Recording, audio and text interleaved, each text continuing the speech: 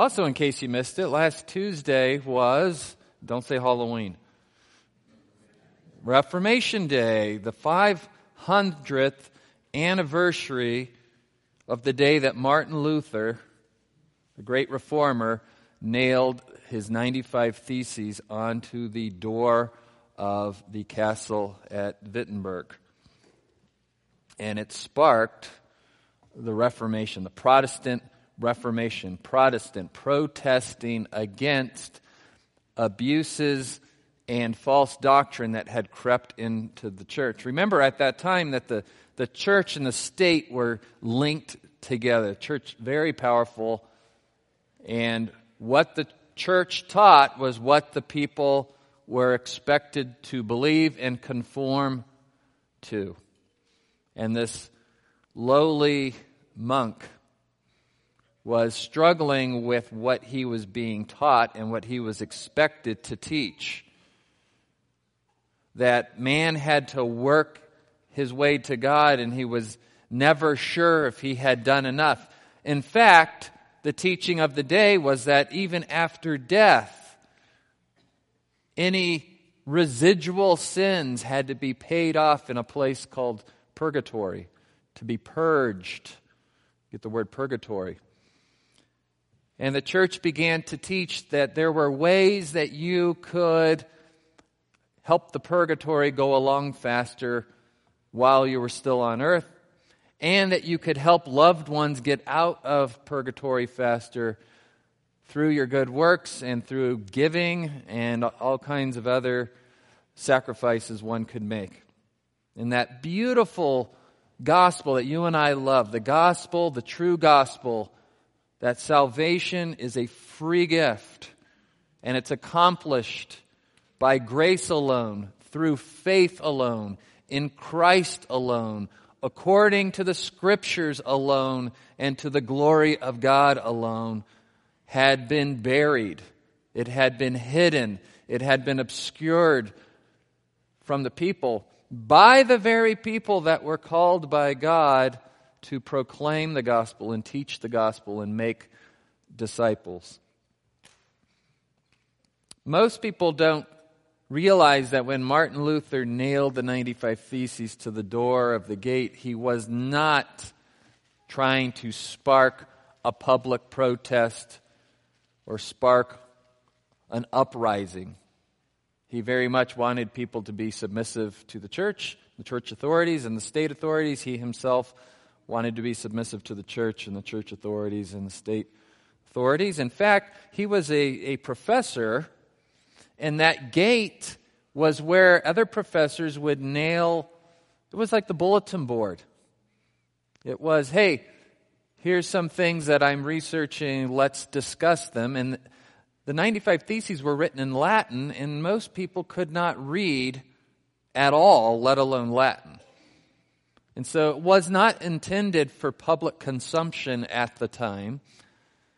But he was such an impassioned teacher, and I'm a teacher, and I know sometimes I get my students fired up about things. And we understand that in a negative sense, when we look at academia today, a lot of these horrible ideas start in the college classroom or even in the high school classroom, where this authority figure has this captive audience of people who don't yet know enough themselves to refute the teaching that they're hearing.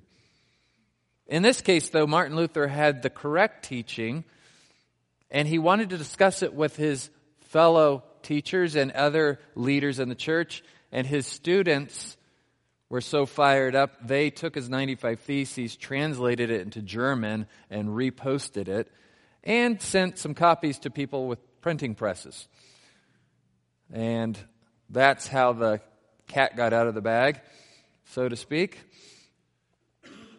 And the rest is history. And we're glad in God's providence, more than glad, that the Reformation spread as it did. We wouldn't have the church as we know it today without that important period of history. In fact, some might argue maybe I would put that event in the top 10 events of human history. Because what's more important than the gospel? And if the church can't get the gospel right, isn't the glory of God the most important thing?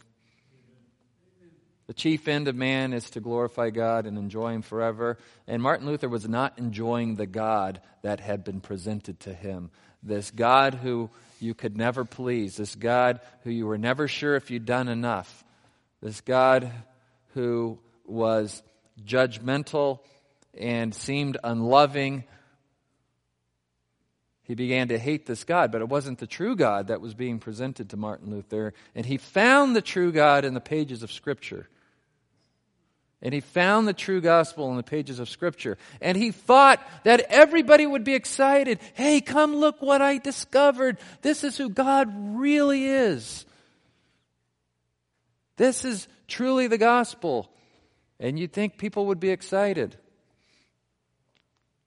Some of you, your testimony, or people that you know, when they came to saving faith, they were so excited they went and told everyone, only to find out a lot of people were not excited. And they can't understand why. This is the good news, the best news, the most important news I've ever heard and will ever hear. And so why is it that people say, you keep your religion to yourself, I don't want to hear about your Jesus? And worse, as we saw in the video, it could lead to imprisonment, torture, even death. What is it about the truth about God and His salvation that make people angry?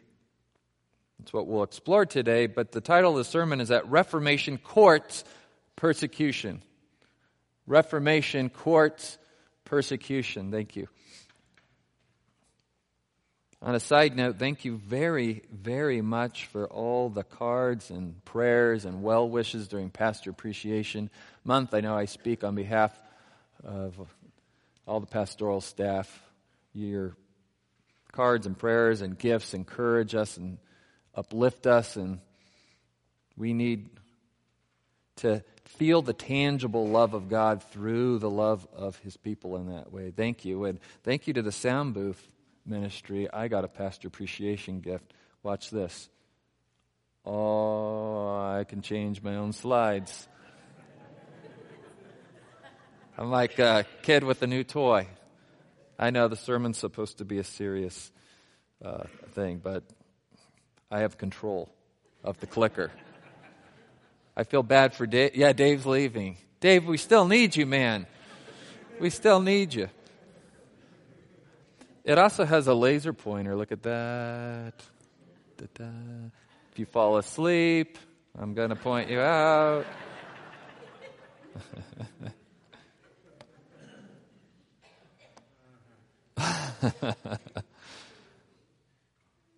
Let me read Luke 13:31-35. Just at that time, some Pharisees approached, saying to him, "Go away, leave here, for Herod wants to kill you." And he said to them, "Go and tell that fox, behold, I cast out demons and perform cures today and tomorrow, and the third day I reach my goal. Nevertheless, I must journey on today and tomorrow and the next day, for it cannot be that a prophet would perish outside of Jerusalem. Oh, Jerusalem, Jerusalem, the city that kills the prophets and stones those sent to her. How often I wanted to gather your children together, just as a hen gathers her brood under her wings, and you would not have it. Behold, your house is left to you desolate. And I say to you, you will not see me until the time comes when you say, blessed is he who comes in the name of the Lord." Amen, the word of God.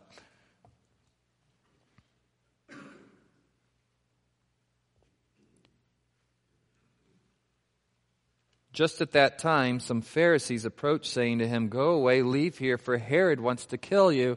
Who would want to kill Jesus? The most beautiful, the most compelling human being to ever walk this earth. The most compassionate, the most loving, the most powerful, the greatest teacher, miracle worker.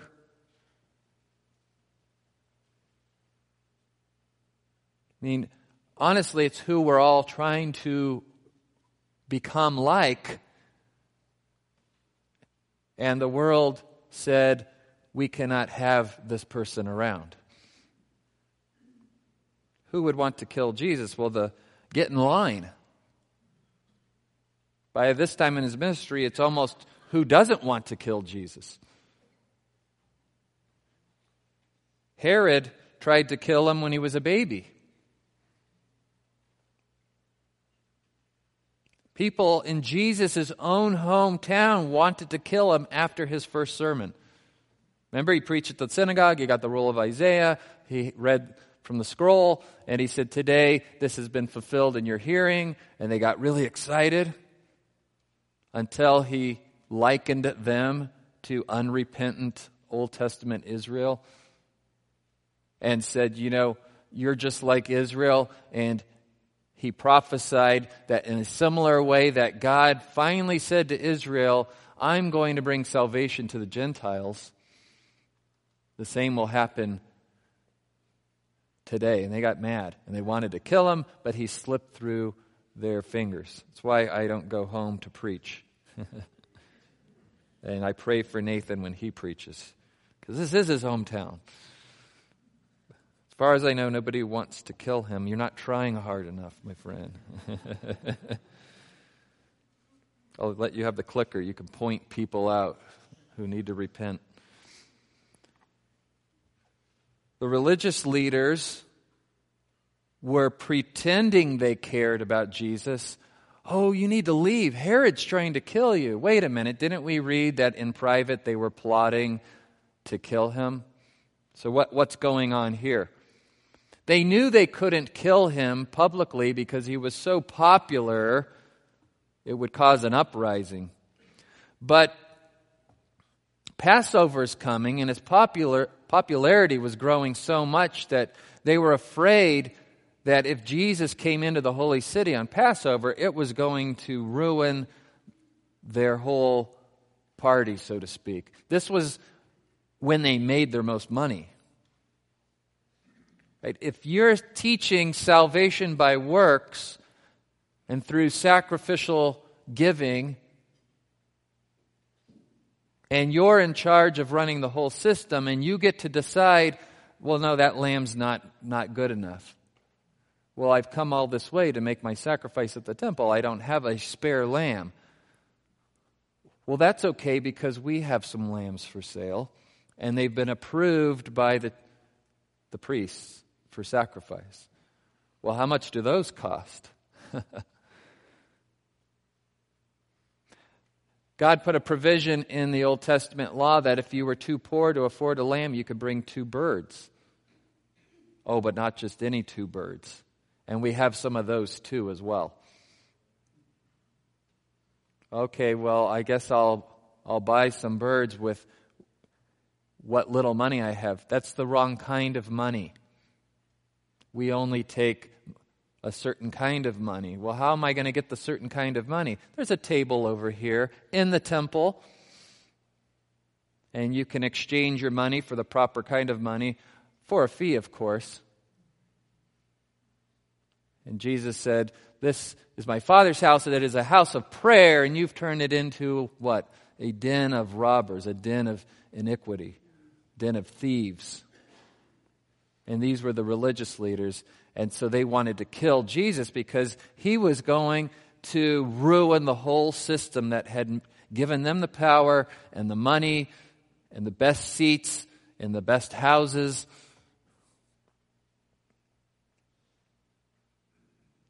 Judas, maybe not directly wanted to kill Jesus, but became so disenchanted that he had put in his lot with the wrong guy. Of course, we say he's the right guy. You put in your lot with the right guy, but Jesus wasn't going to deliver what Judas thought the payoff was going to be. and so at the last minute turned Jesus into the authorities, must have known what was going to happen to Jesus once he got turned in. Or maybe never stopped to think about it, because when people become so self-absorbed, they could care less what happens to the other people around them that they're hurting. Sold Jesus for 30 pieces of silver. Probably hoping that by coming to the authorities to turn in Jesus, they wouldn't come after him when Jesus was arrested. Ultimately, though, we know who's first in line to kill Jesus: Satan. The enemy of God, the hater of your soul, the thief who comes to steal, kill, and destroy. The one who wants God's throne but can't have it.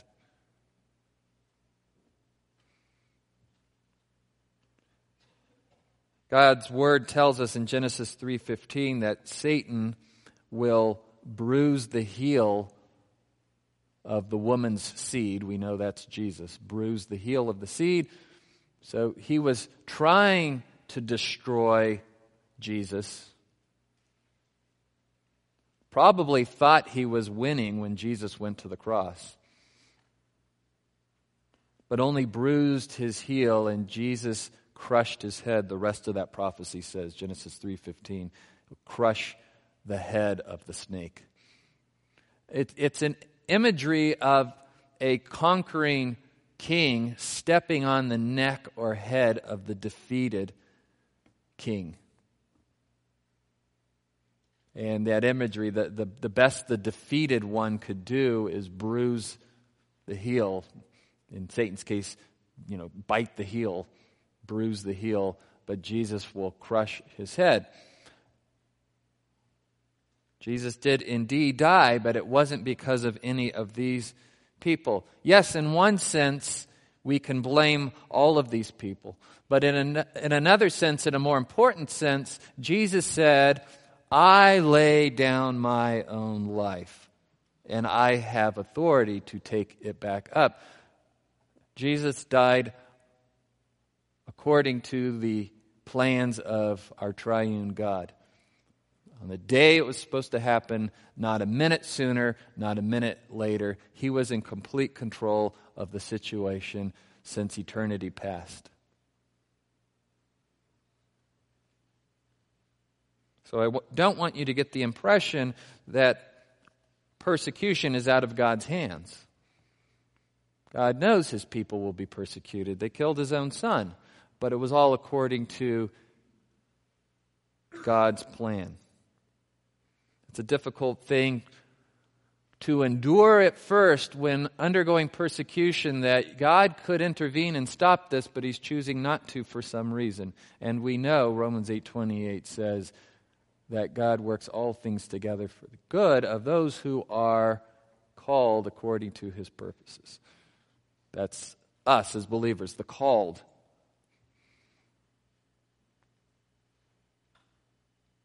Yet when we dwell on this doctrine longer and get past our initial shock and confusion and disappointment, it becomes a soothing and comforting doctrine that, yes, God is even in control of this. There is nothing to fear. Persecution is temporary. Heaven is forever.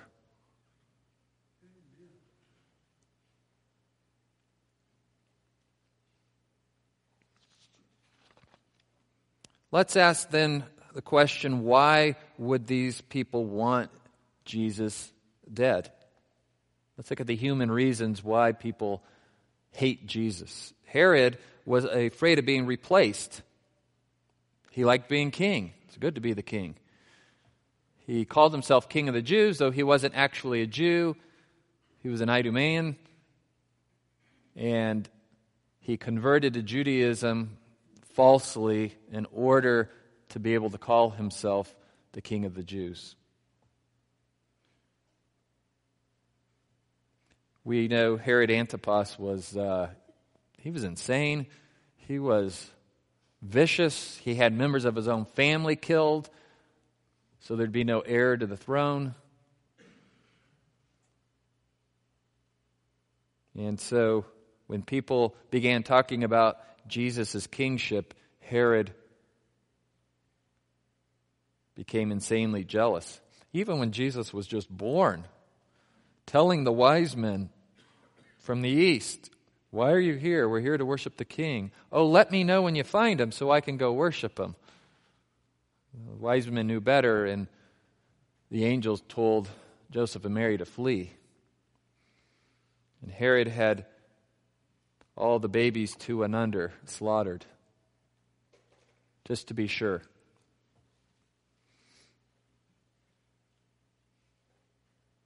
People in Jesus' hometown were offended.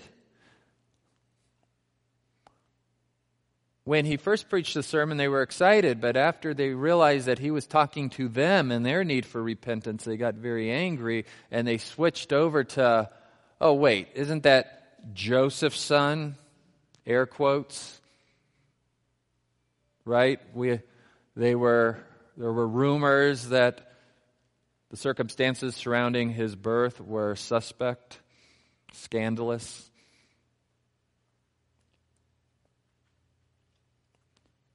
The religious leaders were furious at being publicly humiliated. Every time they went up against Jesus in a battle of words, he would win.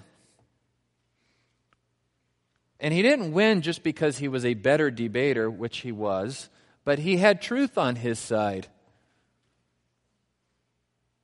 And you often see haters of Christ and haters of Christians, even if you have a winning argument and you argue in a way that's winsome and loving, they get angry and they come back with a new argument. Or they just attack you personally, what we would call an ad hominem attack, against the man in Latin. They can't argue against the argument, so they're just going to argue against you as a person. "Oh, those Christians, look, they're all hypocrites. Oh, or they're all so righteous and so moral."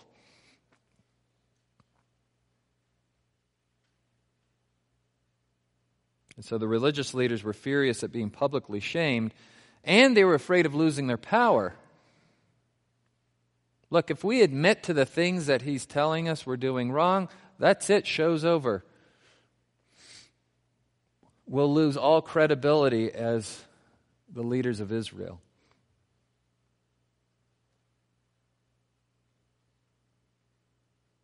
Judas was disappointed that he had wasted his life following the wrong leader. He was expecting that Jesus would set up an earthly kingdom and he would have an important position in the kingdom. In fact, all the apostles believed this to be the case. And Judas had more to risk than the other guys. He was from the south. The other 11 were from the north. He was actually from Judah. And the power in Israel was concentrated in Jerusalem. That's where the Sanhedrin sat. And they did not look to the north with respect. People from Galilee were not respected. In the same way, people from Bakersfield might look to the north and see Oildale. Or I'm from Stockton, we'd look to the north and say Lodi. And pretty much anyone south of Stockton would look to Stockton as the people they didn't respect. And that's human nature, sadly, to always find somebody that you believe you're better than to elevate yourself to a position of authority, and I'm better than you, and I have control over you. So the South did that to the North. Judas had a lot to risk here. He was a Southerner. He threw in his lot with these Galileans. And when he decided it wasn't going to pay off, he cut bait and ran, as it were.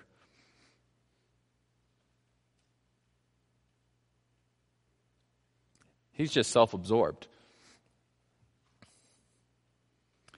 Satan ultimately hates God out of pride and envy. He wants the throne. A beautiful angel. And we get the idea from the scriptures that he had an exalted position above other angels, but it wasn't enough for him. And there's only room for one God in heaven. And so Satan, even though he's lost, he's hell-bent on making sure nobody gets to enjoy the glory of God.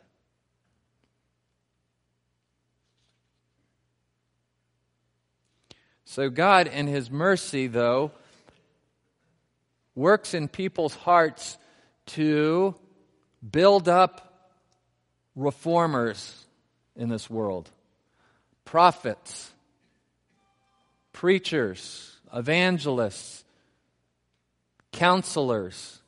Whether you're calling for reformation on the individual level in the counseling room or at the coffee table of a friend's house, or you're calling for an entire church to reform like Martin Luther, and everything in between. Praise God for reformers.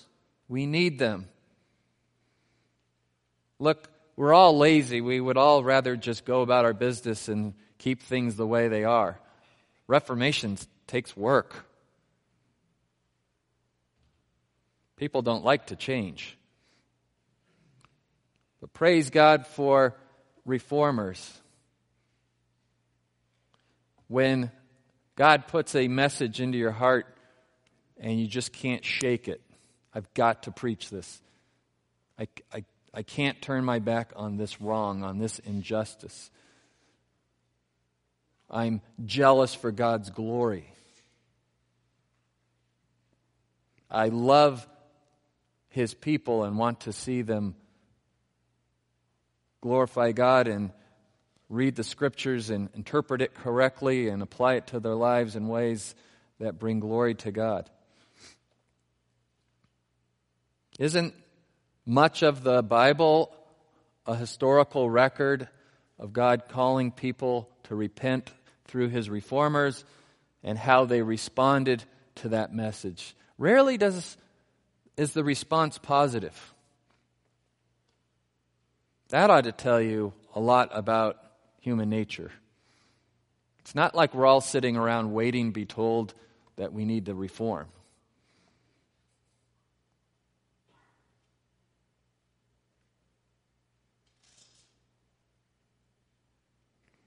Maybe a few of you. I'm going to pick on Dr. Garcia here. After visiting our church 3 times, he told me one Sunday after a sermon, "I love coming to your church. You make me feel horrible about myself afterwards." What a compliment. Thank you. I knew what he meant, though. He didn't want to go to a church where they just gave you empty platitudes about yourself, self-esteem gospel. Just preach the word line by line, and the call to reform is going to jump off the pages of the Scripture. I'm not telling you you need to change because the authority lies in me. The Scriptures are calling you to change. And all week long as I studied, they called me to change. And like Martin Luther, I'm like, come see what I found. And sometimes people don't like to hear what you found. But I have the confidence, and you should have the confidence as a Christian, that inasmuch as you are sharing what the Scriptures say, they're not rejecting you. They're rejecting God, which, when God changes your heart, is sometimes worse than being personally rejected. I hurt for people who reject God. I hurt because God's beauty and glory are being rejected, but I also hurt for the person on an individual level that you are turning your back on the most beautiful thing in the universe. And if you continue to do so, there are consequences. So I get myself out of the way. As long as I'm preaching the word, the persecution isn't personal. Historically, reformers always faced persecution. Maybe we'd say the first reformer was Noah. How did that go? Like 100-year ministry and only his family got on the boat. Historically, the prophets are imprisoned, tortured, killed. The people would tell them, yes, we need prophets, but only this message. Well, that's not the message God gave me. Well, that's the one we want to hear.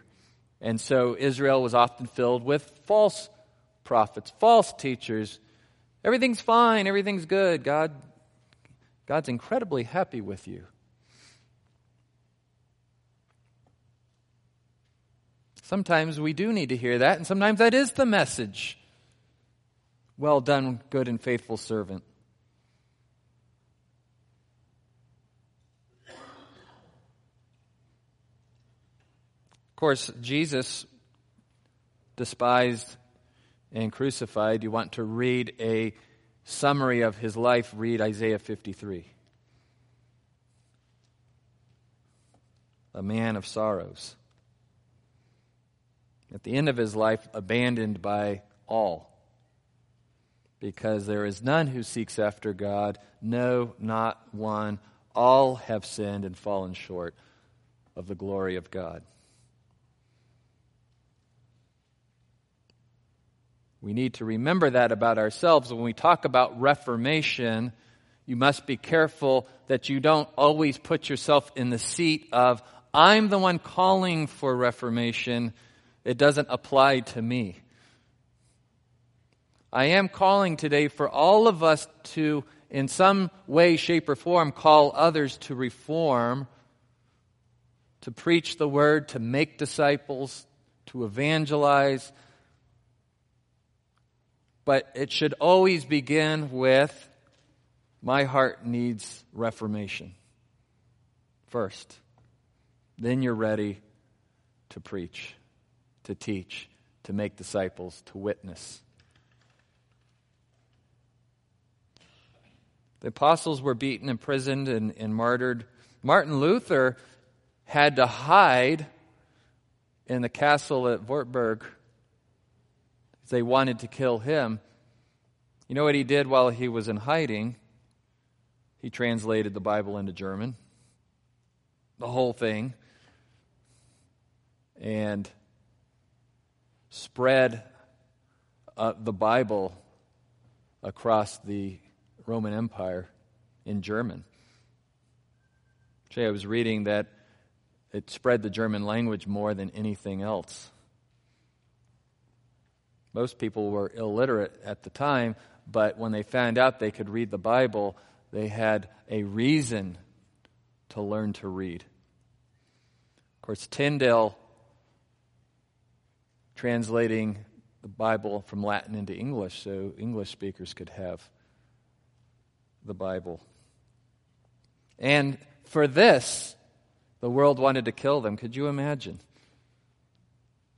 The leaders and authorities banding together to say, no, well, they can't read this. That would be horrible and dangerous for people to be able to read God's Word. That sounds satanic. That sounds demonic. It is. Satan always tempting man to not listen to the Word of God. Did God really say? That was the temptation in the garden. See, a nicer way of saying that is, this is too complicated for regular people to understand. We won't give it to them in their own language. That would be dangerous.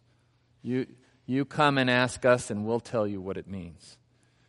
Well, what does it mean? It means you need to put money in this cup here so you can get out of hell, out of purgatory. Where's that? It's not in there. It's not in there. And as you listen to sermons and you attend Bible studies, you should always be like the Bereans who searched the Scriptures themselves to make sure that what they were hearing was truly the Word of God. Other people persecuted Christian abolitionists and missionaries. I was thinking maybe the first reformer, though, that was ever persecuted was Abel. Now, we don't have any indication that he was trying to reform his brother. He was just being obedient and doing the right thing, and God was pleased with him, and his brother hated him for it. And sometimes the persecution you're going to endure as a Christian is simply because you're living a good life. And it's bringing conviction to the people around you. Oh, look at them. I mean, as long as you're not doing it with this holier-than-thou attitude, and I'm better than you, but this is the way our conscience often works. When we see beauty in front of us and righteousness and holiness, if we're not striving to live a righteous life, it can become the most ugly thing in the world to us because it reminds us where we are falling short. And so Abel, instead of his life should have led his brother to repentance. Instead, Cain became so angered at his brother, and God said to Cain, look, if you do what's right, won't it go well with you too? All he had to do was reform, repent. And instead he murdered his brother.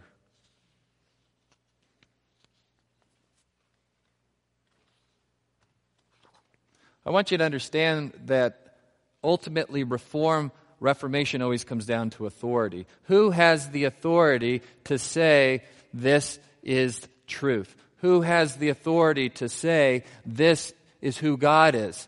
This is who man is. This is man's purpose in life. This is man's problem. This is the solution to man's problem. And this is how we're reconciled to God. Who gets to answer those questions? Before the Reformation, Martin Luther was sent with another delegate from his monastery to Rome. It was a very prestigious thing to be asked to do. And he traveled to Rome, and they paid for his trip. And he got there, and the sacred stairs were there. The sacred stairs. These were stairs that were the very stairs that Jesus had to climb to get up to Pontius Pilate. And during the Crusades, the stairs had been disassembled, moved to Rome, to the Vatican, and reassembled. And people would climb the stairs on their knees and pray an Our Father or a Hail Mary, or a certain number of them at each stair. By the time they got to the top, they were assured by the church that a certain number of your sins had been forgiven, and you had built up credit in the treasury of merit, this mystical place somewhere where good deeds are kept in a treasury, and the saints have really filled up the box, and Mary has really filled up the box.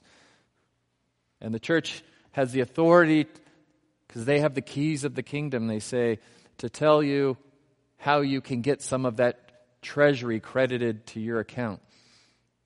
And one of the ways was to climb these stairs on your knees and then put money in the box when you got to the top. And Martin Luther did it because he desperately wanted to know that he was right with God. He really struggled with his sin, and by all human accounts, there wasn't much sin there to repent of, but he even was struggling over his wrong attitude, his pride. And he never became convinced that God was pleased with him. And so he couldn't wait to go to Rome because he knew there was better opportunities there to be purged of this sin. But he got to the top of the stairs, and instead of feeling relief, he felt under more bondage, and he yelled out to everyone else, "Does anyone know if this is true?" What if I did all this for nothing? Worse, what if I did all this and it made things worse? He struggled as a priest when it came time to do communion because he was told that if you don't say the words right with the right heart attitude, that the body, the bread and the wine would not turn into the body and blood of Christ. And then people would be taking communion, and instead of helping them, it would be hurting them. Imagine that kind of pressure put on you.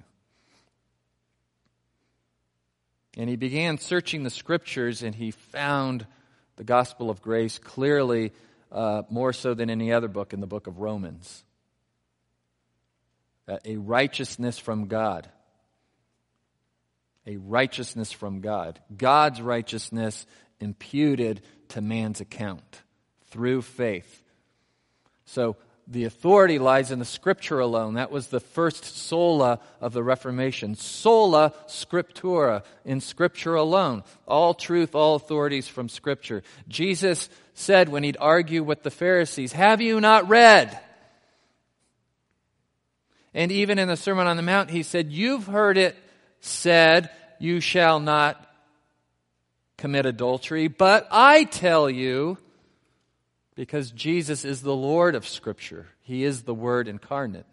"I tell you that if you even look at a woman with lust in your heart, you've already committed adultery. You've heard it said, you shall not murder, but I tell you, if you hate your brother in your heart, you've already committed murder in your heart." The authority lies in Scripture and the God of the Scripture. Sola scriptura. Then how are we saved? Through faith. By grace you have been saved through faith. Sola gratia, grace alone. Sola fide, faith alone. Faith in what? It's not faith in what, it's a faith in who? In Christ alone. Sola Christa, to the glory of God alone. The 5 solas of the Reformation. You should memorize those and think on them and dwell on them.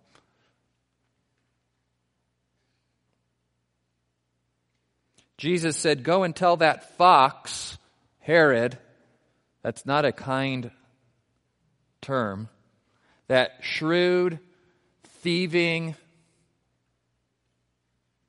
that fox, not to be trusted, that I'm the one who casts out demons and perform cures today and tomorrow. Look at my miracles. They testify to my authority. And I will do this today and tomorrow and the third day. That's a Hebrew way of saying, you can't stop me. It's going to happen today, tomorrow, and the next. Until completion, because it's God ordained, so you can't stop it. Obviously, he's pointing to his resurrection on the third day. And he reiterates it and says, I have to go to Jerusalem. I'm going to travel today and tomorrow, and I'm going to get there the next, because I've got work to do, and you can't stop it. Herod can't stop it from happening. Go tell that fox. I have the authority. He doesn't.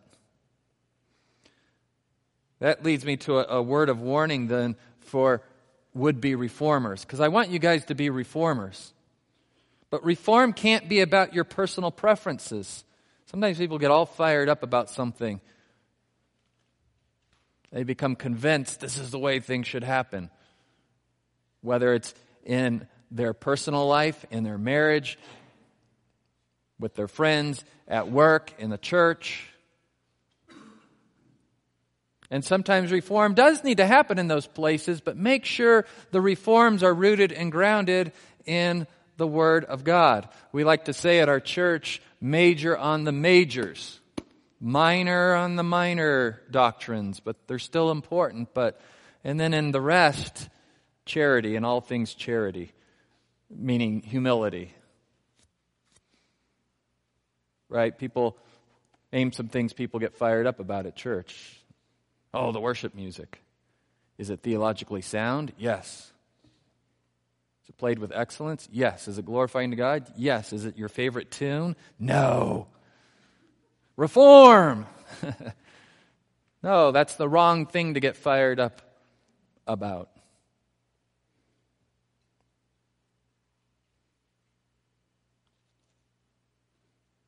The Protestant Reformation was all about who has the authority to dictate the terms of salvation, the most important doctrine. Got to get that one right. So that was a battle he was willing to fight, and we're glad he did. But guess what? Martin Luther had some other reforms he wanted. Not so good. Not so good. And we're thankful that the Reform community brought correction into Martin Luther's life where there needed to be correction. And so we should always accomplish reform in the community of believers as a safeguard to make sure it's not just a personal hobby horse. Or maybe you have the right reforms, but you're going about it the wrong way.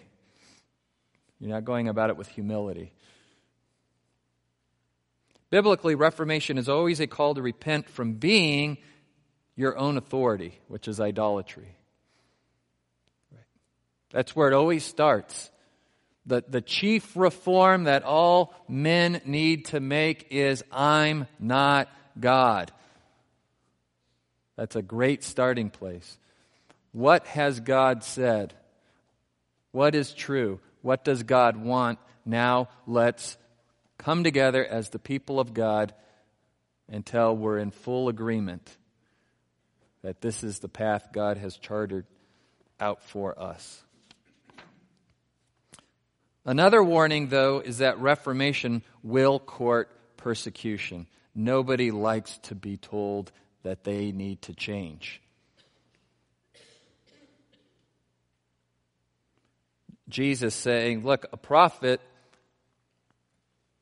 would never perish outside Jerusalem. He's pointing to the long, illustrious history of prophets being persecuted. Prophets of Israel being persecuted by God's own people. Look, this is the way it's always worked. I've got to get to Jerusalem. That's where prophets get persecuted.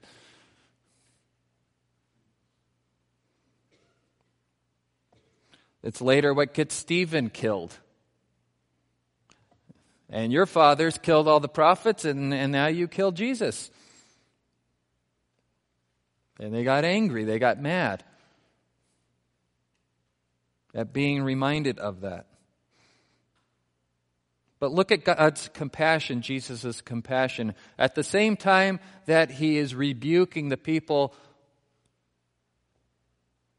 you see his heart. Oh, Jerusalem, Jerusalem, how I love these people and how much I've wanted to gather you like a hen gathers her brood, but you would not come.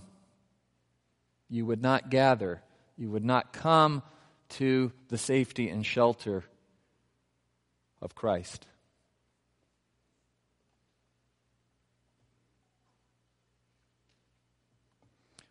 Why then does Reformation court persecution?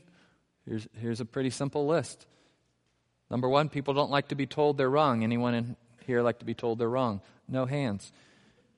People don't like to lose their power. Who likes to let go of control? Nope, no hands. My hand's not up. I've got the remote. Try taking it from me. You'll wish you never gave me this thing, right? People don't like change in general. We're all afraid of change. We're either afraid of it or we're insulted by it, because if change is necessary, you're telling me I must be doing something wrong.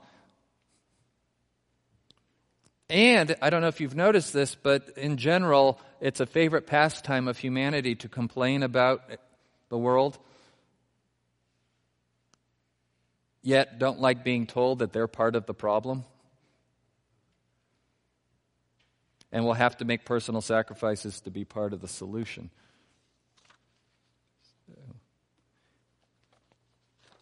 But God calls us to be reformers, to help people reform, to teach them to obey all that God has commanded. That's what it means to make disciples. Folks, we can't shy away from this. We can't say, well, I just want to be one of those Christians who just doesn't ever rock the boat. I just want everyone to like me. Look, there's something to be said for the scripture that says, live peaceably with all men in as much as is possible. But you're not going to live with peace with all men if you're making disciples. Somebody's going to get upset. And that is okay as long as you're not making people upset because you like to win an argument, because you like to get in people's faces. But persecution will come if you are living as an obedient Christian. It's not if, it's when. I messed that up first service too. It's not if, it's when.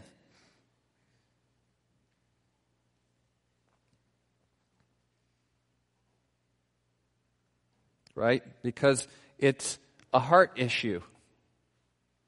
Right, James? What is the source of quarrels and conflicts among you? Where's this persecution going to come from? Isn't it because of the desires that wage war inside you, that you want what you want, but you can't have it, so you commit murder?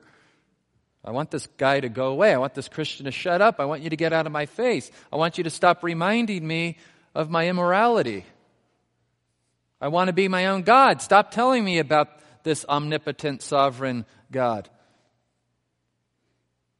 You're envious, you cannot obtain, so you fight and quarrel. You do not have because you do not ask. And when you do ask, you don't receive because you ask with wrong motives to spend them on your pleasures. It's a hard issue. But God is able to change hearts. Amen? God is able to change hearts. And so we go about together as the church this mission of reformation, starting with our own heart first and then spreading out to others. Because refusal to reform has terrible consequences.